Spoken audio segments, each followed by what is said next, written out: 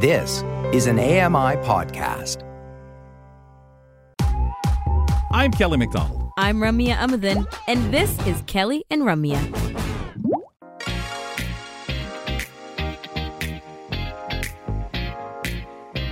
Welcome back to Kelly and Ramya on AMI TV, AMI Audio, and on Pod.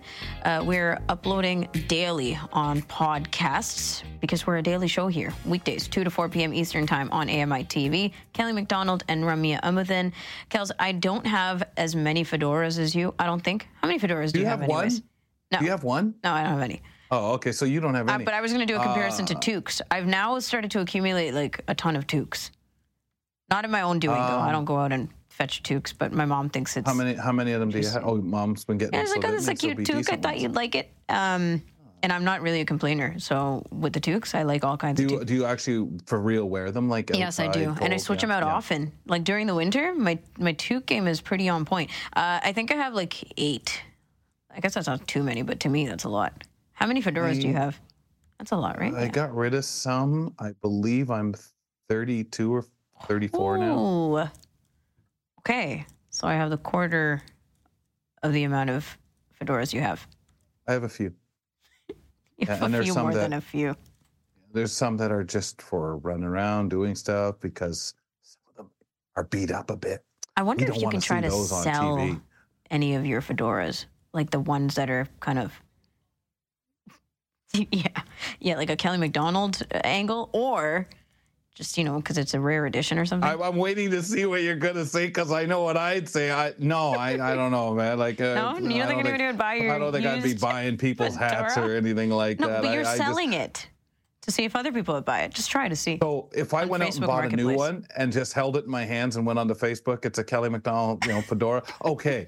But one I've worn sitting here, yeah, exactly. It's like, hey. But then for the next post, don't do that. Just say, hey, rare fedora, and I don't know what that would be. I'll go buy like 10 of them and sell them like that then. Just, they won't even be put on. Like the mass selling? These are gently broken. Gently used. Ugh. Very broken. And only during the summer. Anyway, let's bring on Yang Wang. She's a writer, a blogger, and an advocate, and she's going to tell us a little bit about some things going on in her life lately.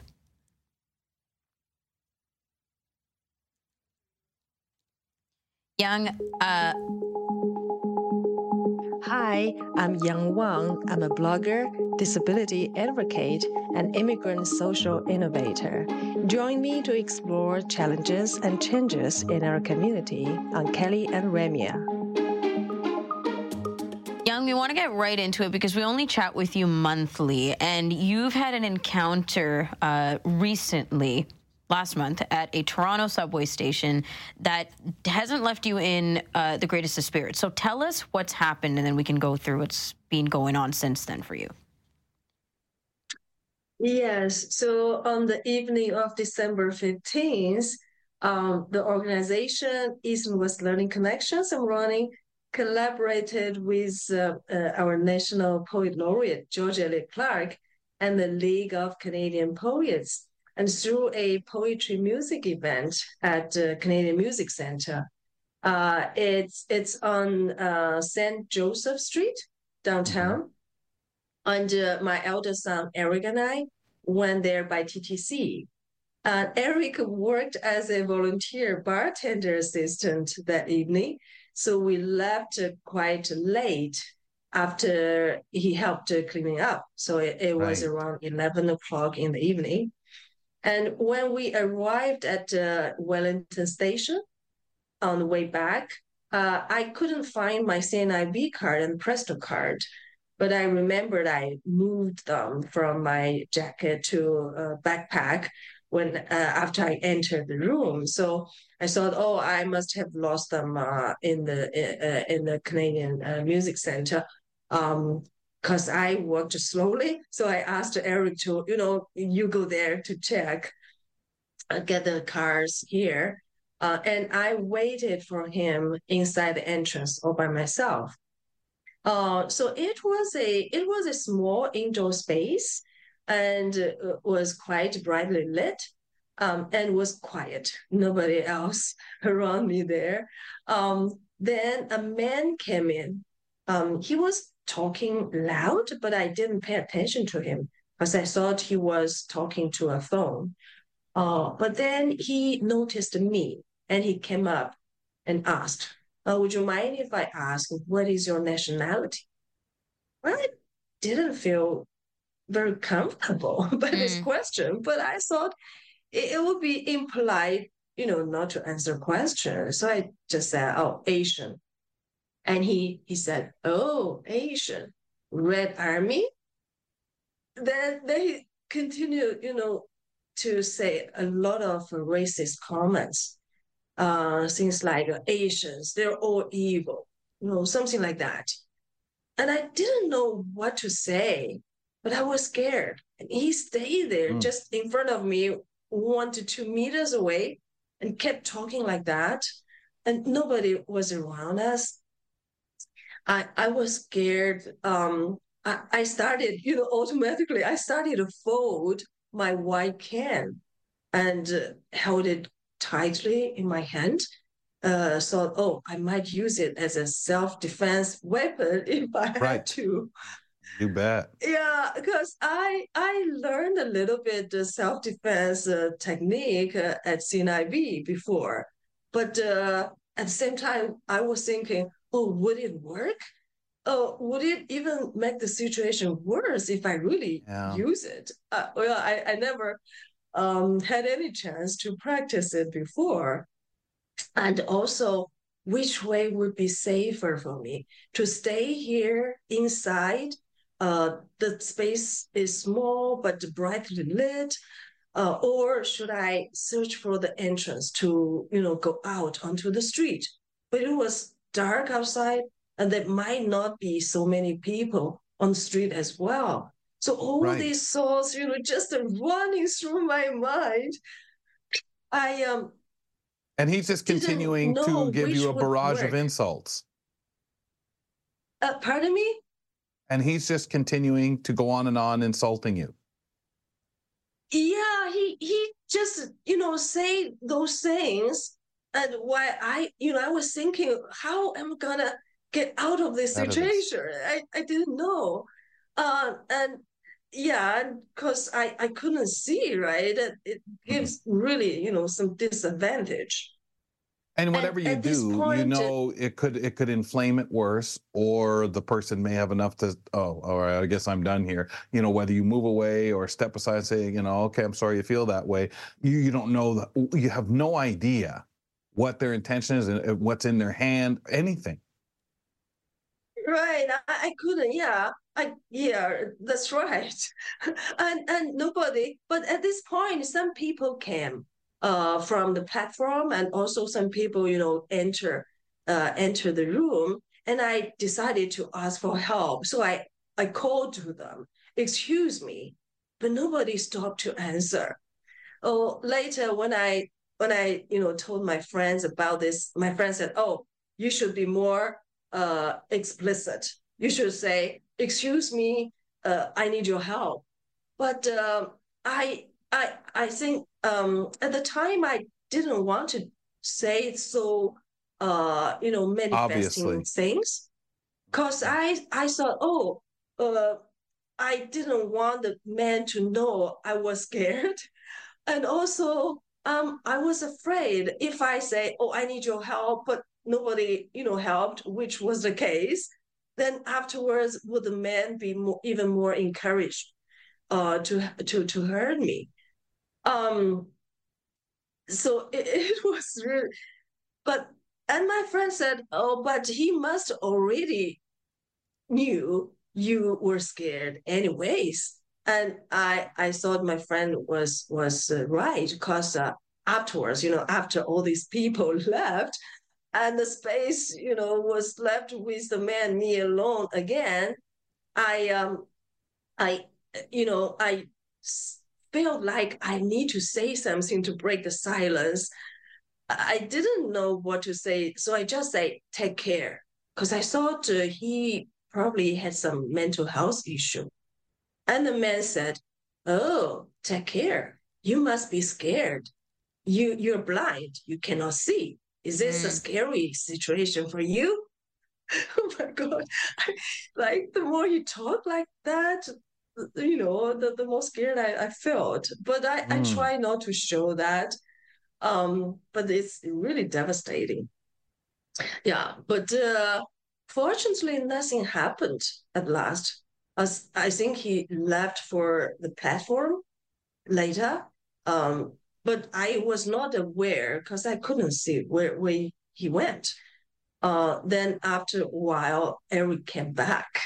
So, and all the way back, that even with Eric, I found myself like highly alert to the surroundings. Yeah. I like when people talked about something, if it's not absolutely conventional or quiet, I would feel uh, really scared because the people like just beside me on the train, someone said, "Oh, the hardship I experienced were far more than what you had," and they would just have had some Yeah. conversation, but Yeah. that kind of conversation made me feel nervous.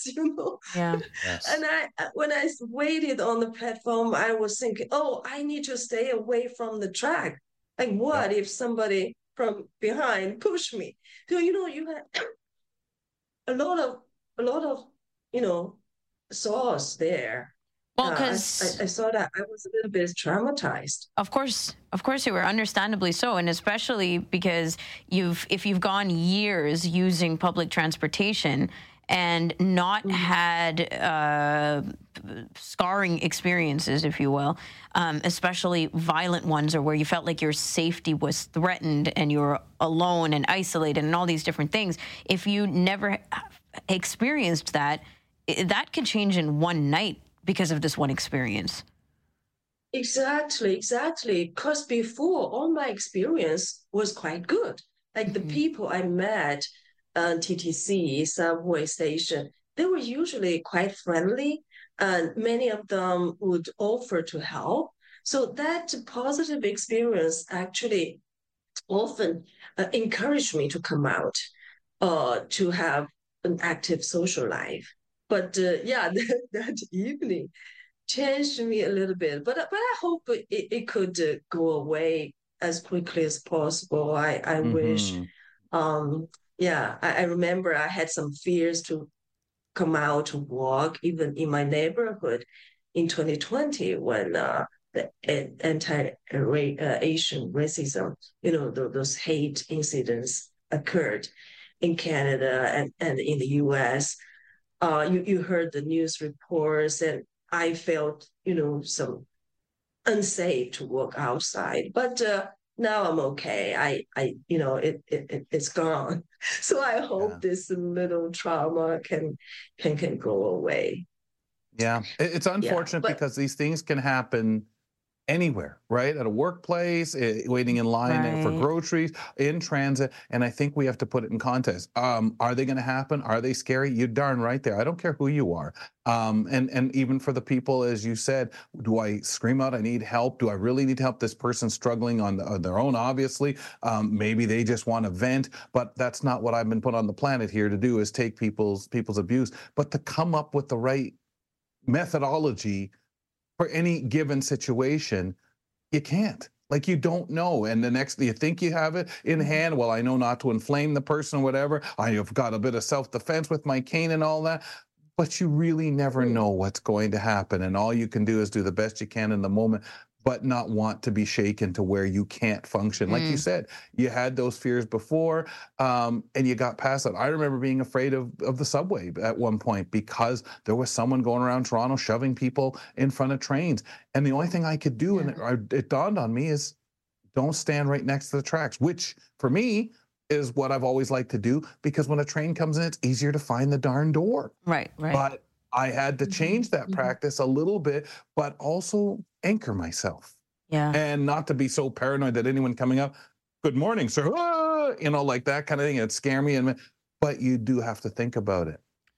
The anxieties that come with these experiences, it's perhaps easy to just be like, okay, well, hopefully it goes away, or, nothing else has happened, so maybe it's not warranted, but it's just not the case. And especially it's life experience. It is. And because of our vulnerabilities as being people with disabilities, as not having much other choice, especially, right? Like I can't just get in my own car in my own privacy and safety and get out there, right? Like that's just not an option for me. There can be a problem. You stop for a light, someone can jump in your car and hurt you. Of course, but so that paranoia can get really overwhelming, and the anxiety can really get overwhelming. But Yang, the positive, I guess, or the relatability is that we can understand. Like we can understand what you're going through. I can understand, especially from a minority point of view as well. So there's a lot of benefits to you having shared this with us, and thank you for doing that. Sure, exactly. Because it really made me feel for the people, other people whose safety is threatened just because of their origin or race or color or religion, religious beliefs. Like the Jewish students on campus right now, or the Muslims after 9/11. Like I feel for them because I remember that fears on my mind. It's so real. The vulnerables really need people to and it can happen to anybody, can't it? Protect their safety. I know I'm a male, but I'm a big black male who can easily be deemed as threatening in some way too. And I can always get that feeling from people. They're uncomfortable or they think negative thing. So I think we all have that. And in a very diverse community like Toronto, unfortunately, where you think, oh, maybe it's not going to be here. Maybe it's rural, small town, so-and-so. No, don't be so quick to point. There's also the freedom of expression part of it too. And people are out there and they might be spitting whatever kinds of stuff they want to just because they can. Thank you so much, Yang. I appreciate, as always, the vulnerable conversations you're willing to have on the show. And we'll chat with you next month. Thank you. Bye for now. Yang Wang joins us on the third Tuesday of every month. That's when we catch her. She's a blogger, an advocate, of course, and she's got a lot of stories to tell us and to debrief about afterwards. We have our Voices segment on the third Tuesday of every month also. That's after the break. Today, Know Your Rights contributor Danielle McLaughlin is joining us to talk a little bit about her career and everything that she's been up to for the last however many decades. We'll be right back.